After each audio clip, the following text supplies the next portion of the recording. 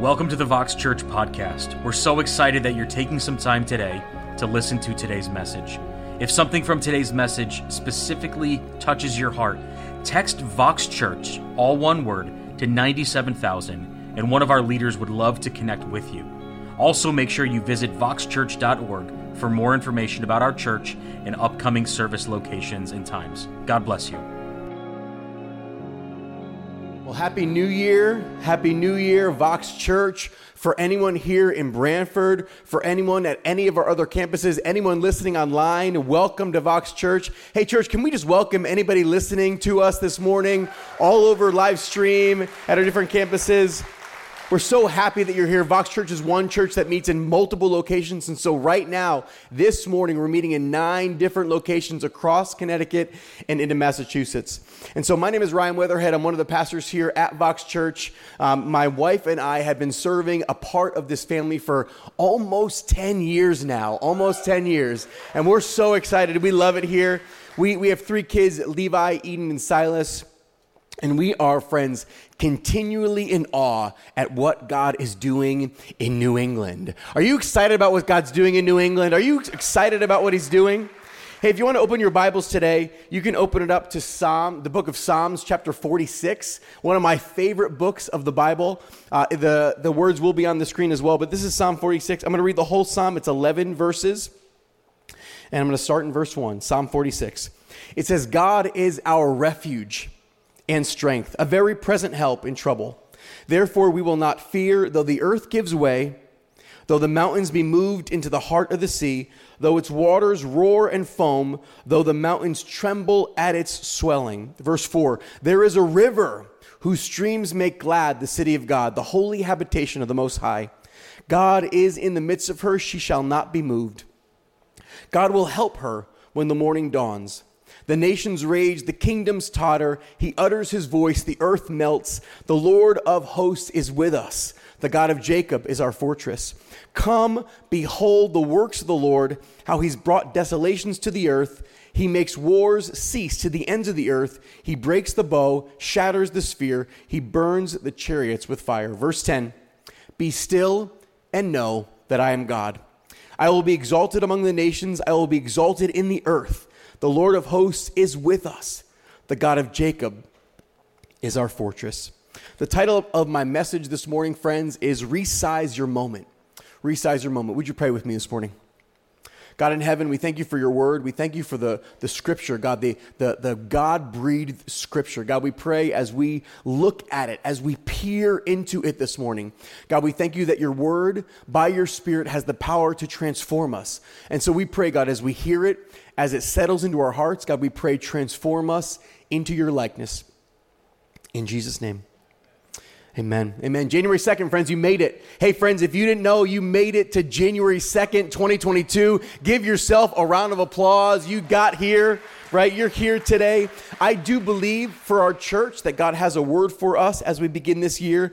And it's interesting because in many years that we have, right, we have these hopes. We have hopes of what maybe a year will be like.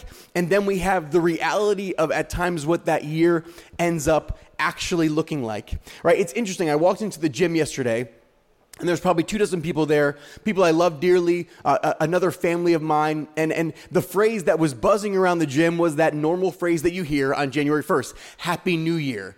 And I had a moment where I go, what does that actually mean? Like, are we happy that it's started? Are we happy that the old year is over? So for many of us, we find ourselves at the end of any year, we find ourselves sort of in the middle of, again, a year that we had lots of hope for and a year that we actually lived through. We find ourselves in the middle of kind of those two realities.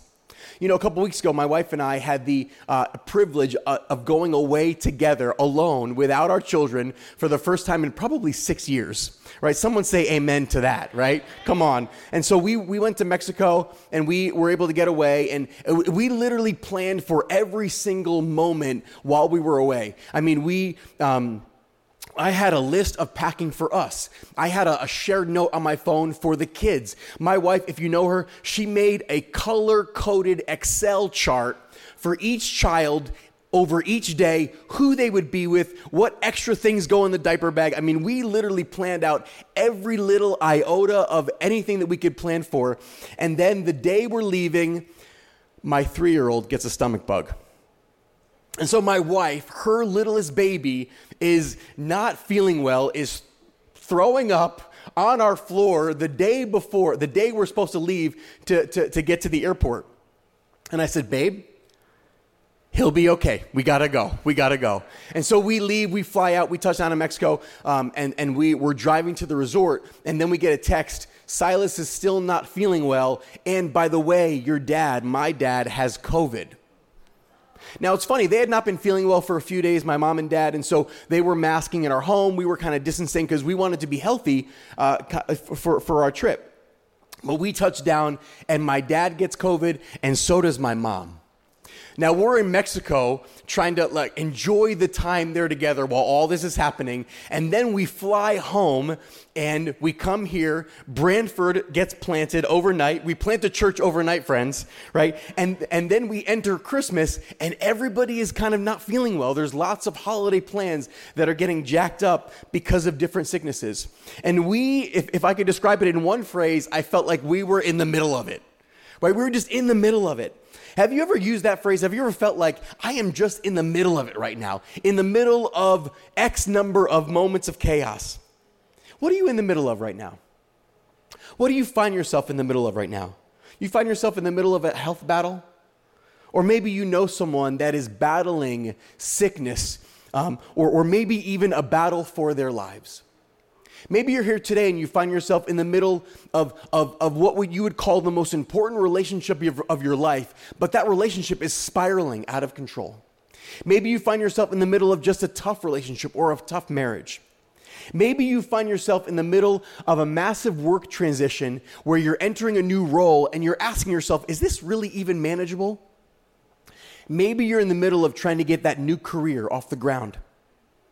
Or maybe you're in the middle of desperately wanting to see anxiety or depression or any addiction finally this year conquered. Maybe you feel smack dab in the middle of something God has promised you, something He's literally given you as a promise, and something you have yet to see. What do you do when you get there? When you finally realize, I'm in the middle of this, what do you do when you can't see the end of that? How do we respond? There are even some in the room today, listening online, that you may not even be aware of what you are actually in the middle of in this season of life. You haven't taken the time to actually become aware of what God is speaking, what He's trying to do, and what you find yourself in the middle of. See, friends, when things are good, we're good. Honestly, it's funny, right? When things are good, we're good, and God is good. But when tough things hit, we often flex to wanting control. We become easily set off or thrown off. We fall apart. We become skeptical even about God Himself. We feel helpless, paralyzed, frustrated, impatient. We respond based on what our eyes see versus what Scripture says. And all of a sudden, literally overnight at times, we tend to see God as silent. We tend to see Him as maybe uninvolved. We tend to see Him as weak or aloof. And when you're in the middle of whatever you may be in the middle of today, it's easy to begin thinking things about God that are just not true. And so this morning, today, God wants to speak to you. I believe with all my heart that He has a word for us today, for you today. He wants to speak to you. He wants to give you a picture of where He is when you are in the middle of whatever you may be in. See, God often speaks in pictures. Throughout Scripture, He speaks in various types of pictures. And Psalm 46 today, our text is a picture. It's a picture of how to live in the middle of whatever you may be living in right now. It's a picture of where God is when you're in the middle. It's a picture of God's activity when you're in it, and it's a picture of how you can respond in this season, whatever you may be in. I want to jump into verse 1, 2, and 3. It'll be on the screen behind me or in front of me, whatever it may be. But it says, verse 1 says, God is our refuge and strength, a very present help in trouble. Therefore, we will not fear, though the earth gives way, though the mountains be moved into the heart of the sea, though its waters roar and foam, though the mountains tremble at its swelling. See, when we're in these types of moments, right, again, I mentioned we have a variety of emotions that come up, that kind of surface in our hearts.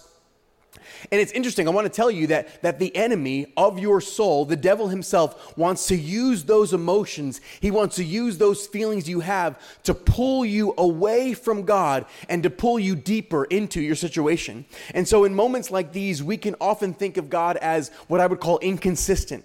Right? We can't always see what he's doing. We can't always see him in his movement. And so we see him as maybe inconsistent in moments like these. But I love what verse 1 says. It says, is the psalmist, it says, God is our refuge and our strength. Right? And what is a refuge? It's very simple. A refuge is a shelter from danger. Now, when you are being sheltered, when you're in a refuge, when you're in some type of shelter, you can often still see the chaos that's happening around you, right? You can often still see the storm that's flurrying around you. You're not necessarily out of the storm, but see, God is meant to be a shield in that storm. He's meant to be a shield for you in that storm, even though with your eyes you can still see the storm, and that maybe that storm is staring right back at you, right? You can find shelter in God's presence. I'll never forget, I was on a ministry trip. I was in college. I was on a ministry trip a number of years ago in the Midwest. We were flying back to New Jersey, where I was from, and as we're flying, our group, we're all on this, probably 25 of us on this plane together, and the plane hit some crazy turbulence. And I don't know if you've ever been in a plane that hit crazy turbulence, but it was crazy. I mean, literally, it felt like as the plane was flying, it was just dropping. It felt like we were dropping multiple feet at times in midair. And so people are crying and screaming and freaking out around me, and I'm 20 and kind of dumb. And I don't really know what to think. I'm kind of like, okay. And my friend Emily, she's reading her book. She turns to me and she says, in the middle of just this kind of massive turbulent moment, she goes, God has a plan for me, and it's not my time yet. And literally, she then just turns back and puts her nose back in her book and goes on as normal. And you know what? It is interesting to me because she knew that God was her shelter. That in the midst of this storm, that she knew that God was her shelter, that at the end of the day, even if that plane flight did not go as we had wanted to, at the end of the day, that he was her protector. It also says he's our strength, right? He's our strength. And I don't know how you grew up. I grew up in a very Italian Catholic family. And so I heard so many times, oh, Lord, give me strength. Give me strength. I heard that over and over and over again. And I want to have a moment where I say, hey, it's okay to actually admit that we're weak. It's okay to admit that we're not as strong as we think we are, that we actually need God for shelter, for covering, that I need to hide under his covering and bring my weakness to him to receive his strength. See, needing shelter and strength speaks of weakness. It's this admission of need, right? It speaks of the need to trust in him. And friends, again, I want to tell you that it's okay to admit today that you are in need of God's strength. The psalmist then tells us that God is a very present help in trouble, right? He's a well-proven help. He's a help at hand. He is a help which is sufficient. He's not far off. He's not uninterested. He is actually close and present. And so he's our refuge, he's our strength, and he is our present help. And if that's true, what does it say? If that's true, then we actually don't even need to fear if the entire earth gives way, right? The mountains, some of the most stable structures in all creation, even if they are moved, we do not need to fear. I love what one commentator says. He says, God is always their covenant God, their shield, their portion, their exceedingly great reward. Christ is their Redeemer and their Savior, their city of refuge, their stronghold. And though they may be plundered of all their goods and their property, they have a better and more enduring substance in heaven, an estate, an inheritance that can never be taken away. And even should their enemies kill the body, Even should their enemies kill the body, that is the utmost they can do. Their souls are safe in the hands of Christ. Their life is hidden with him. And when he shall appear, they shall appear with him in glory. And therefore they may well say, we will not fear. I love what Romans 8:31 says. It says, as God is for us, what? Who can be against us? I love, if God is for us, who can be against us? Isaiah 54 verse 10 says, for the mountains may depart and the hills be removed, but my steadfast love shall not depart from you. Not just from your neighbor, not just from the person that maybe you think is closer to God than you are, but that his steadfast love shall not depart from you. And my covenant of peace shall not be removed, says the Lord, who has compassion on you. So when you're in the middle, when we are in the middle, we must see God as proven protector, that God is our proven protector. I'll never forget the day, and you may have heard this story, but I'll never forget the day many years ago where my spleen burst. Yes, my spleen, it just burst. It ruptured overnight. Due to a variety of reasons, I woke up one morning with excruciating pain from kind of the side of my body all the way up into my neck. And literally the only way, when that kind of pain triggered, the only way to relax my physical body was to be on my hands and knees. That's the only way it kind of relaxed that kind of excruciating pain in the moment. And I didn't know what it was. I actually thought that I had too much pizza the night before, that I needed to like kind of maybe clean my eating up a little bit. And so then a number of hours later, it ruptured again, right, where I felt this excruciating pain. And then I brought my pastor's car. I helped him kind of get his car to the shop at that time, that day. And I'm literally in the parking lot in Milford at the Acura place on my hands and knees in the parking lot, like in excruciating pain. And he goes, brother, you have to get to the hospital, you know? And so he brings me to the ER. I had no insurance at the time. And I found out that my spleen had ruptured a couple of times. And then it ruptured one more time, and that night they removed it. And the doctor said to me, I don't know how you lived through that. Having your spleen rupture that many times, I don't know how you actually survived those episodes. And I knew in that moment that God was my what? He was my proven protector. Even when I didn't know I needed him. In your life today, what has God protected you from? How has he proven himself to you in the past? What are you in the middle of today and needing to remember what he protected you from yesterday? That car accident you survived, that diagnosis that you received, that financial decision that God protected you from, those things maybe that friends should have destroyed your life. What has God protected you from? Because every single one of us has a story. See, another feeling that comes up in these kind of in the middle moments is that we often think of God as, again, uninvolved or detached or maybe even aloof, indifferent to our situation. Like, God, where are you? Are you even close, and do you really care? I love the picture that the psalmist gives us in verse 4. It says, there is a river whose streams make glad the city of God, the holy habitation of the Most High. That God is in the midst of her, she shall not be moved. God will help her when the morning dawns. The nations rage, the kingdoms totter. He utters his voice, the earth melts. The Lord of hosts is with us. The God of Jacob is our fortress. See, I love it. The psalmist is referring to God as a river, right? He's referring to God as a river, and a river what? Provides for its streams. And so it's funny because it says there's a river whose streams make glad the city of God. Now, if you look at what the city of God actually means, it has a number of meanings, but one of the meanings is it refers to the people of God. And so friends, you and I right now, all over Stream in Stanford this morning, we are the city of God. We are the people of God, right? We are his holy habitation, the place where he dwells. And so friends, God is the river that brings us gladness and joy. We are the place where he dwells. And so for God's people, whatever you may need today, right, my prayer is that the gospel, the good news of what Christ did on the cross, that river would run through our churches. That river would run through our churches into the city. What did Jesus say in John chapter 4? He said, whoever drinks of the water that I will give him will never be thirsty again.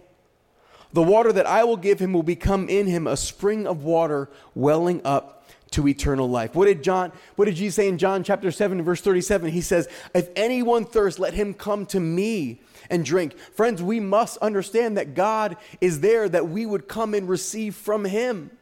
Right? Isaiah 55, I love Isaiah. I love what he says in chapter 55. It's the first verse. It says, come everyone who is thirsty. Oh, sometimes, friends, I need to drink from the gladness of God. Right? Come everyone who's thirsty, come to the water. And he who has no money, I don't need to bring anything.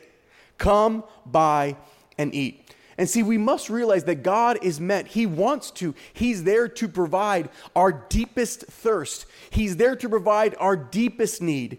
He is there to fill the deepest places of who we are. But friends, we must do our part and come to him.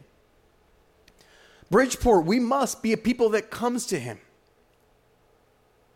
The psalmist also reminds us that he is also in the midst of us. He's in the center. And see, when we put him where he belongs in the center, what does it say? It says, we shall not be moved.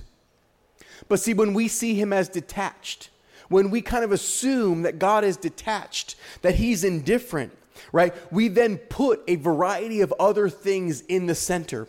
We look to people's opinions. We look to our own personal fears. We look to the news. We look to a variety of other things instead of Jesus Christ himself. But see, when Christ is the focal point, when he is the center, when you are in the middle of a mess, but you look to Jesus as being the one in the center, he provides stability to you, right? As the nations literally shake around us, as there is instability everywhere around us at all times, it seems like the last 2 years, it has just been instability after instability all around us. As madness is happening all around us, the promise that he gives us is that when he's in the center, we shall not be moved. That his presence, that his voice is meant to override all the madness around us. And so when you are in the middle of whatever you may be in today, where is God? Where is he to you? Who are you giving your attention to when you're in this situation? Because I'll tell you, friends, that you must see God, when you're in the middle, you must see God as present provider. That God is your present provider. Many of you know this. I've been battling Crohn's disease for a number of years, and I was probably in one of the worst Crohn's flares of my life, probably 5-6 years ago. And usually this certain medication would help me kind of pull me out of this flare, and it just was not working. The medications that they were giving me were just not really helping kind of pull my body out of this spiraled flare I was in. And so I'll never forget, I'm probably just over 100 pounds. I lost so much weight. I wasn't eating. It took so much mental energy to get out of bed, to get dressed, to shower, to eat. And many of you, if you were around for that, you knew how tough it was. And I'll never forget one day, I used all of my energy to get myself in the shower because I just needed to shower. I just needed to get cleaned up. And I'm in the shower and I'm kind of, getting cleaned up. And all of a sudden, the Holy Spirit reminds me of this scripture out of the book of Hebrews. This scripture kind of comes into my mind, and it literally reminds me of something so simple, yet something I needed so desperately in the moment. He reminded me, the Holy Spirit spoke to me, that scripture, and it reminded me that I was God's son, that he, through Jesus Christ, brought me into his family, that I was his son. I'm literally, friends, crying in the shower going, I'm a son. I mean, literally, I'm crying, yelling that in the shower in my home because his presence at that moment provided me a moment of comfort. In the toughest of times, in one of the most hardest situations of my life, I'm standing in the shower having God whisper to me, giving me this promise. And honestly, it wasn't that I didn't get miraculously healed. I didn't leave there and my body all of a sudden had supernatural strength, right? Nothing actually changed in the natural for me, but regardless of what happened, I knew something in that moment. I knew something, that whatever happens from here on out, If I battle this for the rest of my life, whatever happens, I'm okay because God is present and because he provides.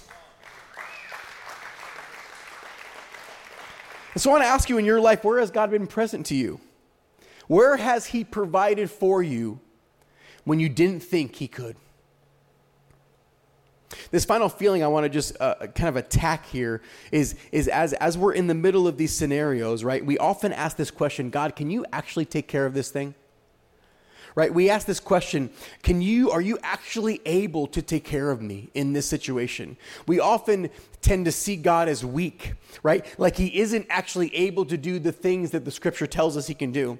But I love verse 8 and 9 here. I love what it says. It says, come and behold the works of the Lord.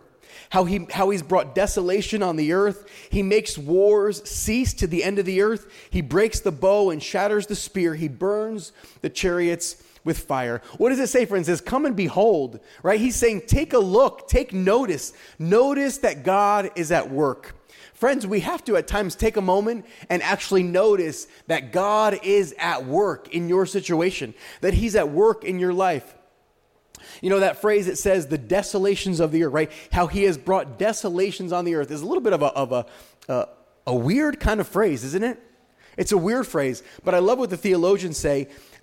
Many theologians and commentators say that this speaks of the silencing and the eradicating of the enemies of God and the enemies of God's people. That God at his core is a God that fights for his people. Right? That God at his core is one who fights on your behalf. That honestly, if you look at Scripture, the meta-narrative of Scripture is that God is a God that fights for his people. Right? That for the Christian, the follower of Jesus, the one who's laid down their lives for him, that our battles are not just our battles, but our battles are actually his battles. That he wants to fight on your behalf. I love that Scripture is littered with moments, with scenarios where God fights for his people. One of the greatest ones for me, Exodus 14, is when Moses and the people of Israel are standing at the edge of the Red Sea. And all they see is the sea before them, and they see the Egyptians coming after them behind them. Right? And they are in what they would call a seemingly impossible situation. A situation brought on by God himself. But see, what we have to remember that it was God who hardened Pharaoh's heart to pursue the fleeing people.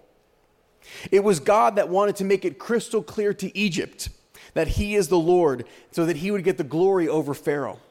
And God wanted to teach his people that he is their deliverer and their salvation, and that they were incapable of escaping the situation on their own. Friend, that's a word for us today, right? That at times we feel like we got it, but we must come to the point where we realize that we are incapable of escaping situations on our own. That we needed to only wait for God to move on our behalf, and that the battle was between him and whatever is in front of him. See, we must see God as our deliverer and our salvation. That he is the finisher of all that God himself is the finisher of all he starts. That he'll finish it.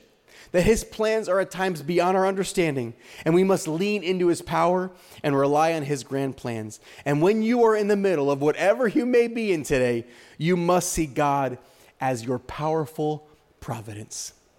That God is our powerful providence. And see, when things feel like they get out of control, when your life, when those scenarios feel like they're out of control, when it's hard to see God as powerful, we want to what? We want to flex, and we want to take the wheel. Right? We want to take control. When we believe that he can't fix this or that, or maybe he won't, right? We all of a sudden don't believe that his plans are good for us anymore. That his plans, that they're not for us. But friends, we must remind ourselves, just like the Israelites had to, just like God's people back at Exodus had to, that he's our deliverer and he is our salvation. And I love it. I love this so much, that as you look at the consistency of God's movement in Scripture, what he wants to tell you today, when you're in the middle of whatever you may be in today, what he wants to tell you comes straight out of verse 10. It says, please be still and know that I am God. Be still and know that I am God. What he's telling you today, friends, whatever you may be battling, whatever you may be facing, is to be still and know that he is God. It's literally the same thing he said to the Israelites in Exodus 14:14. He says, the Lord will fight for you. You need only to be still. You got to be still. He tells you, be still and know that I am God. In the middle of it, God is speaking to you in your circumstance. And I want to ask you today, can you hear him speaking to you? Can you hear him asking you, friend, my son, my daughter, be still and know that I am God? Now, friends, this is not quiet down. This is not cease all activity. This is actually a command. It's please cease from your striving, friends. Cease trying to control the situation. God says, I will have the final say. I will have the final word. I know the end of the story. I know the end of your story. You must see me as your protector, as your provider, and as provident, and I will have the final say, God says. You know, Jesus did this. He did this for us. Mark chapter 4, in the boat, when the great windstorm arose, water's filling the boat. And what is Jesus doing, if you know the story? He's taking a nap. And they wake him up and they say, can you help us here? And he literally just says 3 words. He says, peace, be still. And the winds and the waves obeyed him, and the people were in awe. Jesus did this, but he also chose this. See, this is so interesting to me. As I was reflecting, as I was even praying through this week, right? Jesus actually chose this as well. He chose this to be still and know that his Father was God. See, the day before he was to be crucified, he actually asked God the Father, he said, if you're willing, could we do this a different way? Right? He says, hey, if you're willing, can you remove this cup from me, is what he says. But then he says, nevertheless, not my will, but yours be done. Jesus, in other words, was saying, if there's another way, I'd love to do this a different way. But then I wonder, as he can then submits himself to God again, I wonder if Jesus was thinking about Psalm 46. I can't prove that, but I wonder if there was moments in that night, he's getting ready to know that he's going to hang on a cross, to be beaten, to be humiliated. I wonder, friends, if he was thinking at all about Psalm chapter 46. I wonder, while he was being betrayed by Judas, while he was being arrested, while he was being beat on, spit on, and mocked, I wonder if he was thinking, I need to be still and know. I wonder, as his body was growing rigid, as the color was draining from his face, as the muscles were knotting in his stomach, as his teeth were clenched, as his lips draw tight, as the wooden handle with the leather straps with the metal shards on the end were biting into his skin as he was getting beaten. I wonder in that moment if he was reminded that he needs to what? Be still and know that God was with him. See, I wonder, why did he stay? Like, why did Jesus continue to be beaten, to go on that road to be crucified, to be accused, to be put on a cross, nails in his feet and his hands, a crown of thorns dug into his head? I'm wondering if he knew, hey, Father, I'm sure you know what you're doing, right? See, we must see Jesus' stillness on the cross not as inactivity, but as trust. As trust. That he knew in that moment that even though it was a little bit, not a little bit, it was painful. The humiliation, it was a lot. But he trusted in his heavenly Father. And I want to ask you today, church, do you trust him in the middle? In your heart of hearts, do you trust him in the middle? You would say, I'm not Jesus. How do I trust him? How do I actually take that next step to trust him? The secret is in verse 11. It'll be on the screen. It says, the Lord of hosts is with us. The God of Jacob is our fortress. See, friends, we must know that whatever you may be walking through right now, whatever you may be going into, whatever you may be walked out of in 2021, we must know as a people, if we are to trust him, if we are to place him at the center, if we are to see him as protector, as provider, and as his plans being provident for us, we must know that he's with us. We must know that God is with us. God is with you right now. I love the phrase Lord of hosts, because that word host means armies. It actually refers to God's angelic armies. The hosts of heaven, the unseen realm of God. That God is the God of the armies of heaven. But I love the phrase, he's the God of Jacob. Because if you know anything about Jacob, that was his old name. The screw up. The one maybe not so worthy of God's attention. That's us. See, he is with the armies in heaven, and he is with us right now. Would you stand with me? And just as all of our locations, you can stand. Just as we begin to kind of place ourselves before him, we must know that he's with us. In the humiliation, in the beatings, in the crucifixion, the hanging on a tree, the paying for the sins of humanity, even in the most hardest of situations, you today can have him.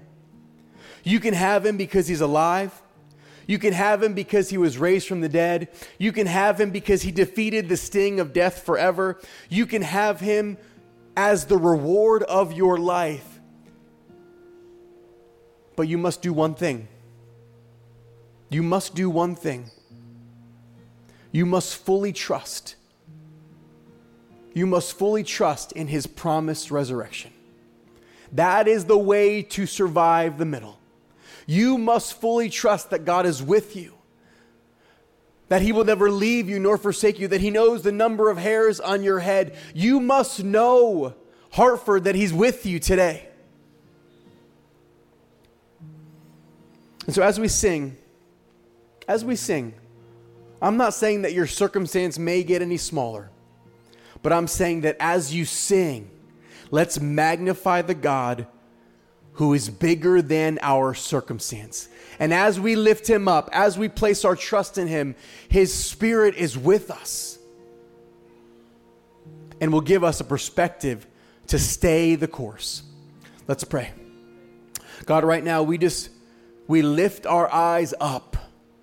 I thank you, God, for Psalm 3 that it says you are our glory and the lifter of our head. God, I pray in every campus right now and every person listening online, God, I pray you would lift our heads. God, that we would see you as you really are. Lord, that you'd open up our eyes today. God, that we would see you as the resurrected, conquering Jesus. That we would see you as you really are today, as you're our protector, our provider and provident. God, I pray that we would place the fullness of our trust not in circumstance, but in your resurrection power today. In Jesus' name, let's sing, church. Thank you for listening today to this Vox Church sermon. If something from today's message spoke to you and you've just made the decision to follow Jesus, text Vox Church, all one word, to 97,000, and one of our leaders will help you as you begin your journey with Christ. God bless you.